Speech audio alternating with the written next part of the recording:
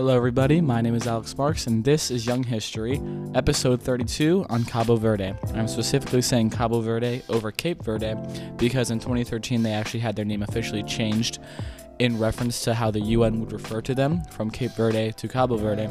So I'm going to try and say that as much as possible throughout this episode because technically they are no longer Cape Verde. They're Cabo Verde because that's what they're properly called in Portuguese, which is the language that they speak most primarily. It's their national language, and the Portuguese had a very great effect on the entire history of this country, as we're going to see as we do it. And there's many unique things about this country, one of them being that it is actually the first tropical island to be colonized by Portugal, and is considered both the start of the Age of Discovery and the start of the Portuguese Empire. Cabo Verdeans actually have more of a population outside of Cabo Verde than they do anywhere else in the world, and it is actually in Cabo Verde that the second best education system in all of Africa exists, outpaced only by South Africa. This country is a very unique one I didn't know anything about going into it. I only did research on it first heard of it and did some menial research last year, and then actually started to learn about it in preparation for this episode. So this is going to be quite a dry and raw run for me, and we're going to see what happens, but I'm excited to get into it. So I'm not going to waste any more time, and I'm simply going to say thank you all for being here. And my name is Alex Marks. This is Young History, and this is Cabo Verde.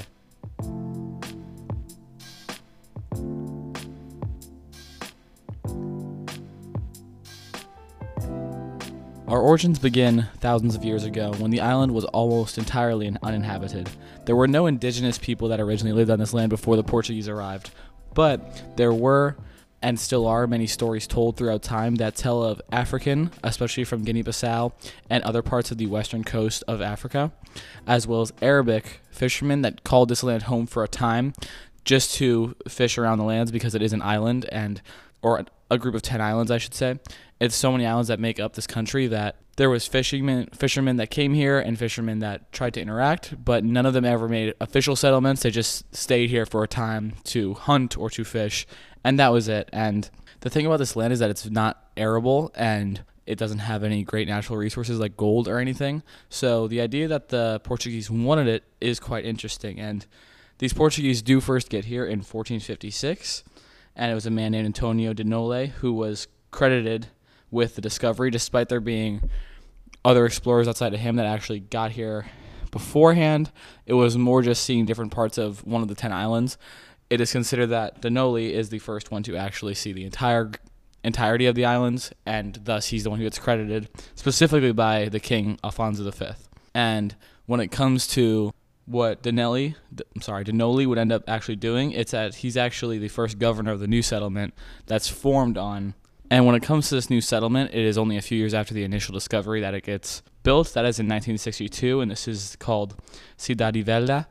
And the name of the islands is very quickly called Cabo Verde, which is pretty much like Green Cape, kind of like Cape Canaveral, and those kind of not fully separated islands, but they kind of considered it this separate part of Africa geographically, and thus they call it the Green Cape because of the green coast that it has and the color of the water around it, and that made it get this name, which it still holds today. And it was Cabo Verde, which the Portuguese said Cape Verde is like the Christianized, anglicized way of saying it, and that's why they want to be referred to as Cabo Verde. It's much more true to what they're actually referred as. For a long time, this wasn't actually considered a colony. It was more considered a just extension of Portugal, and that was done on the purpose of making sure the settlers didn't feel alienated from the rest of Portugal where they came from. And that led to less animosity between those that colonized the land and those that would actually call it home in the name of Portugal. It just kept things from getting too aggressive too quickly. And as I said earlier, the land isn't very arable. It wasn't able to be used for crops very well, and it wasn't one that had any abundant resources. So they would have to make things work, and the thing they would do is actually, this would be more of a slavery selling point and a slavery post and refueling station more than would be anything else. So the transatlantic slave trade is very much based in Cabo Verde, and the biggest group of people that would actually be coming here would be the Guinea-Bissauans, who have a very similar history to the people in Cabo Verde because many of the slaves that were here would either be able to break away or they would remain on the islands because they were never sold, and that creates the early kind of genetic culture of who's here because it was an uninhabited land before the Portuguese came and eventually brought slaves with them. And there was kind of a formation of like a Creole Portuguese African culture that formed, because the Guinea-Bissauans mostly, or other Africans that became slaves in this land, held on their culture very tightly, but because of the fact that they had Portuguese shoved down their throat every day and Portuguese culture was always on top of them, there was a level of integration that happened where their African customs would see Portuguese dance come in and Portuguese clothing, and then eventually Portuguese would end up becoming the main language spoken here for most of its history. And I say most of its history because in the underlying, there was a language of Crioulo, which began to take root in the land and would create more and more connection between Guinea-Bissau and Cape Verde, because it's the same language spoke in Guinea-Bissau. And that would kind of start the early linguistics of the country that you can still see now, where there's kind of like a Creole dialect of Portuguese that is spoken in all the islands of Cabo Verde. In 1585, Francis Drake, who was a British privateer and kind of pirate of sorts, ended up hitting the islands, and he invaded them quite a bit, to the point where they actually had to move their capital from where it was in the olden days, where it was officially discovered, into Praia, where it is currently today and still has been the capital ever since. Now, by 1807, Britain actually started to already work towards outlawing transatlantic slave trade, which actually crushed the economy here because there wasn't anything else going on. There wasn't any great resources to trade. There was very little agriculture, which came only from when the Portuguese started to deforest lands and plant in place of trees cash crops. But that was such a small industry that it couldn't save the country. So when slavery started to go under on an international scale, which had its early seeds in 1807, before slavery was officially killed off by the British in 1835, this caused the Portuguese to kind of pull back any support they had for the country. They stopped supplying it because it wasn't making them money. They stopped funding what was going on with it because they didn't care about the people there. They just cared about what it was making for them. That's the only reason empires form, is to care about the land and what it can do for them. So once it loses its value, they've used up their usefulness, so the country's beginning to move on. And then by the 1840s, slave trade was pretty much entirely dead, because in 1834, Britain got rid of slavery and began to enforce no slave trade in the Caribbean, and that would start to work its way across the whole Atlantic and try to stop slaves from being taken from Africa as new people came into power in Britain. And this ended up creating more strain on the country, because even though it was done in good faith, it's just that now Portugal was just going to do absolutely nothing to help the country. And this led to a lot of starvation and a lot of struggle that happened in the country for quite a long time. Now, in 1929, a lot of things would change when a totalitarian regime would actually come into power in Cabo Verde, because there was just no central power there. The Portuguese had pulled back all of their support. They had pulled back any political figures. There was just nothing they were doing to help control the country in economic ways by helping it, or by politically establishing a government or anything. So this country was kind of up in the air. So this totalitarian regime came in, of course, was very abusive of power, did things to all of its citizens. This created even more resentment for the Portuguese than what was already there before, because of the way that they allowed this to happen in the land that was supposed to be an extension of them, this settlement they were. And the accumulation of all the previous things that had happened actually forced the people into a corner, where in 1956 they created a movement for independence called the African Party for Independence of Guinea-Bissau and Cape Verde, which is the PAIGC. And then the independence movement really starts to get it moving, where they do a very unique strategy here that's different than most other fighting, because in other independence movements it's very fighting based, and they use, especially in Africa, different guerrilla warfare tactics, and they use their land to their advantage, and they outnumber the whatever colonizers and Europeans come. When it came to Cabo Verde, they were a very flat land that's very open. They didn't have this same fighting tactic, and they knew their population was small. They knew that if it came to a firefight between them and Portugal, they wouldn't come out of it the victors. So they were working with Guinea-Bissau because of their connected history, both in language and in genetics, family heritage, all those things. They were working with them to gain independence, and the actual fighting would happen in Guinea-Bissau, but the more political side would happen in Cabo Verde, and that's because in the modern age, Cabo Verde has the best schools, the second best schools in Africa, and this was kind of an early onset thing that happened even here in the 1950s and 60s. The schools were so good that a lot of people who grew up in Cabo Verde were able to be educated well in the systems of European politics and the politics of African countries, and were able to work their way into being political figures for the Portuguese Empire. And because of this, they would get major positions and be able to plant little seeds and vote for things that lean more towards independence. And while that was going on, an actual coup was being staged in Guinea-Bissau to kick out the Portuguese leaders in physical ways because they had the ability to use guerrilla warfare on the Spaniards that would come, and this would give them a victory on two fronts with time and with other events happening. A lot of it would come from one of the major leaders of the movement, who was Amilcar Cabral, who was someone who firmly believed that every culture should have control over its own history, and he fought very hard for the belief that it was in their cultural history and cultural right to be independent. For both Cape Verde and Guinea-Bissau, he believed that it was what they were meant to do was to be independent from foreign domination, and because of this, he would hugely play a part in rallying the troops and making sure that administrators who were being elected from Cape Verde or Cabo Verde were doing all they could, and that progress was being made more and more towards independence. And eventually it would come in 1974. The guerrilla warfare that took place in Guinea-Bissau had a lot of success, and it took pressure away from Cabo Verde, and it also took pressure off of the people revolting within Portugal, because in that time in Portugal, there was an authoritarian regime in power, and the people of Portugal actually overthrew this, and the people that came into power afterwards were very against the idea of having a global empire and believed that it was outdated and that it was ridiculous that this was happening.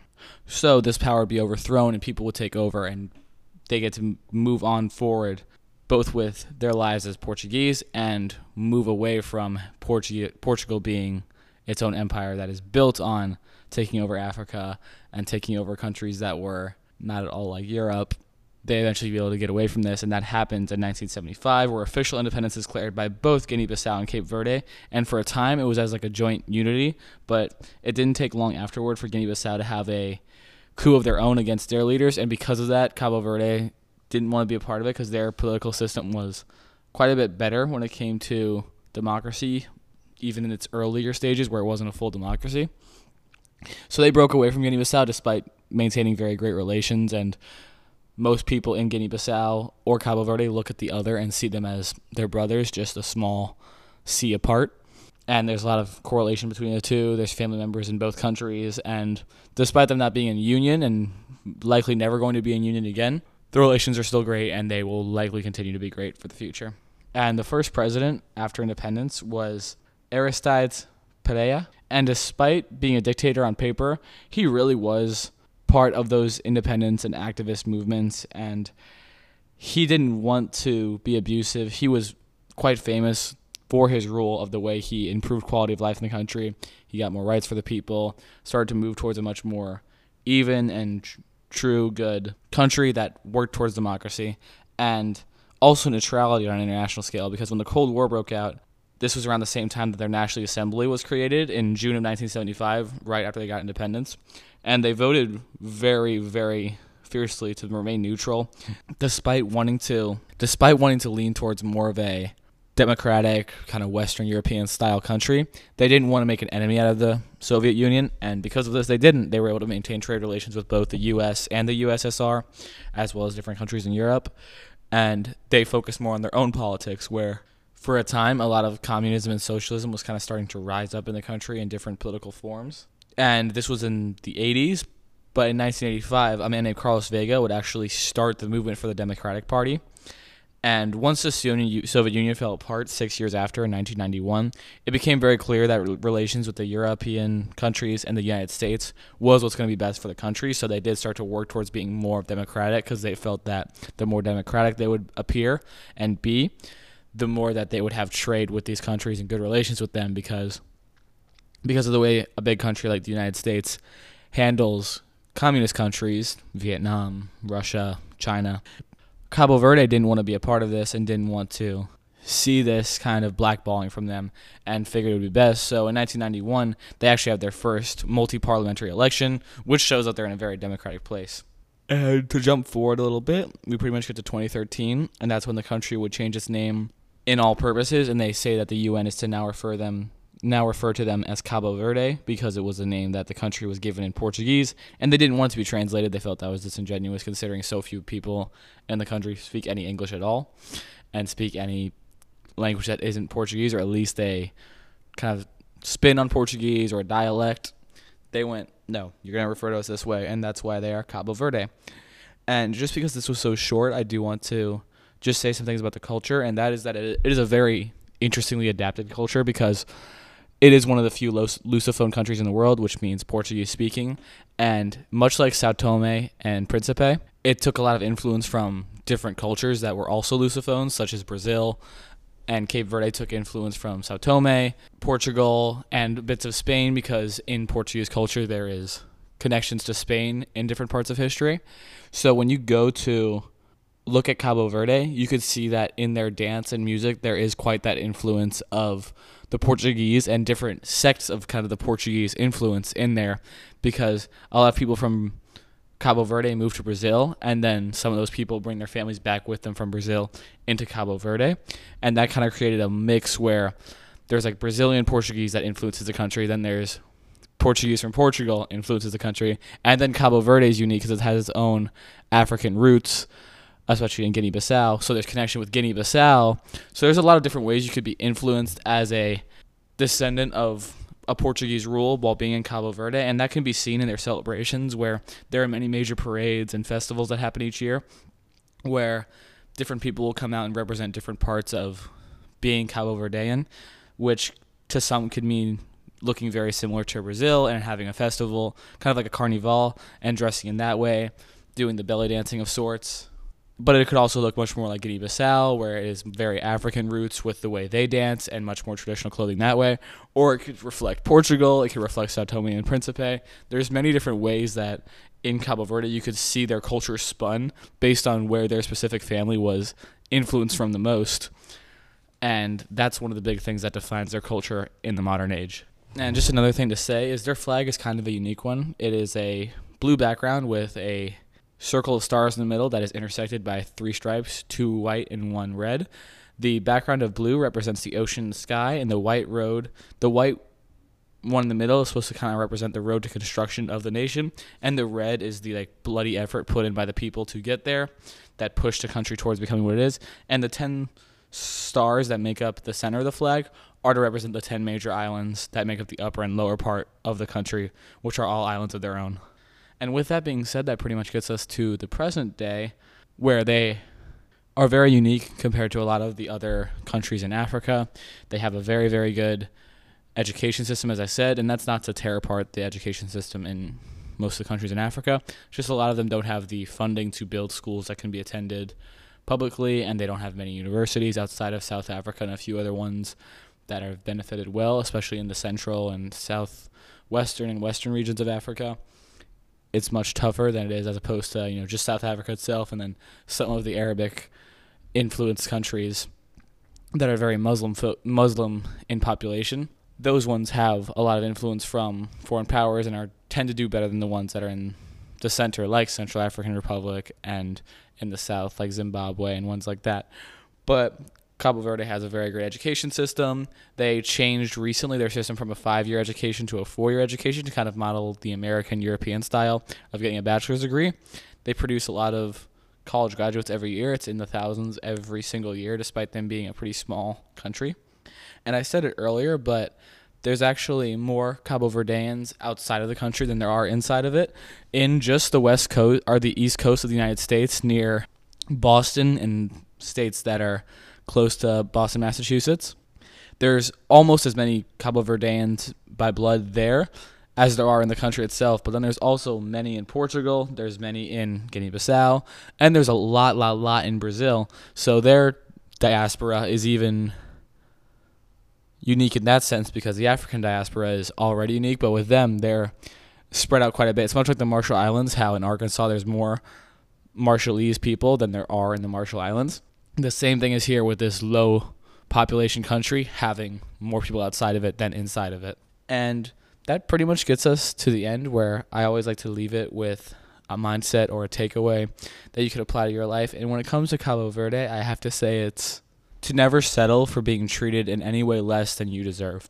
And I say that specifically with this one because they faced so much true neglect, despite a lot of countries we've covered so far having very big influence from slavery and abuses of that sort. There was the point where slavery was freed and it completely changed the culture in the country. Here, the end of slavery brought complete neglect from the Portuguese. They stopped funding the land. They stopped sending shipments of food in. They stopped taking care of the people that they forced to have settlements there. They stopped taking care of the people that used to be slaves. All of those things become very clear in Cabo Verde. The way Cabo Verde reacted was very quickly they started making moves towards getting their own representation, getting a special distinction, and eventually getting independence and then forming their own country where they can take care of themselves rather than having to be treated by another country, be treated by someone else that was not taking care of them, was fully neglecting them. And I say apply that to yourself because there's many ways in which you can be putting into a relationship, be it romantic, friendly, work, whatever it is, and you could be the one who's being forced to settle over and over on the way that they treat you. And that can be very degrading, especially when it's with someone you respect or someone you have a deep love for or you're in love with. Those are the ones that it's hard to get through because there was a very deep connection between Portugal and Cabo Verde. There was no Cabo Verde or people on the land before the Portuguese came and started creating settlements. And once slavery ended, it was because of the fact that Portuguese slavers brought these African people onto the lands of Cabo Verde, that it became a country where that is the major ethnicity, where these people have the unique culture they do. So there was not love, but there was a connection between the Portuguese, Portugal's empire itself, and the people of Cabo Verde, but they still understood that despite it being a guaranteed you'll get the same thing every day, mediocre life under Portugal, if not terrible, they chose to still break away. They chose to start political fights with them. They chose to work with Guinea-Bissau and have fights that costed blood and people and money against Portugal. And because of this, they ended up being able to break away and form a country for themselves and form their own education system and form their own political parties, their own political leaders, have their own elections, do everything for themselves and create their own identity, which is a country that has a lot of tourism, a country that has a uniqueness compared to the rest of Africa because of its location, its own island nation. All these things that come from this choice to be separate from Portugal were hard, and they came from the fact that these people refused to settle. And that's the same thing you need to do. One of the biggest things I've done in my life that I regret is settling, be it for a job that paid good and I just stayed there because I didn't want to make less money somewhere else and work harder, rather than taking a risk and maybe getting something great.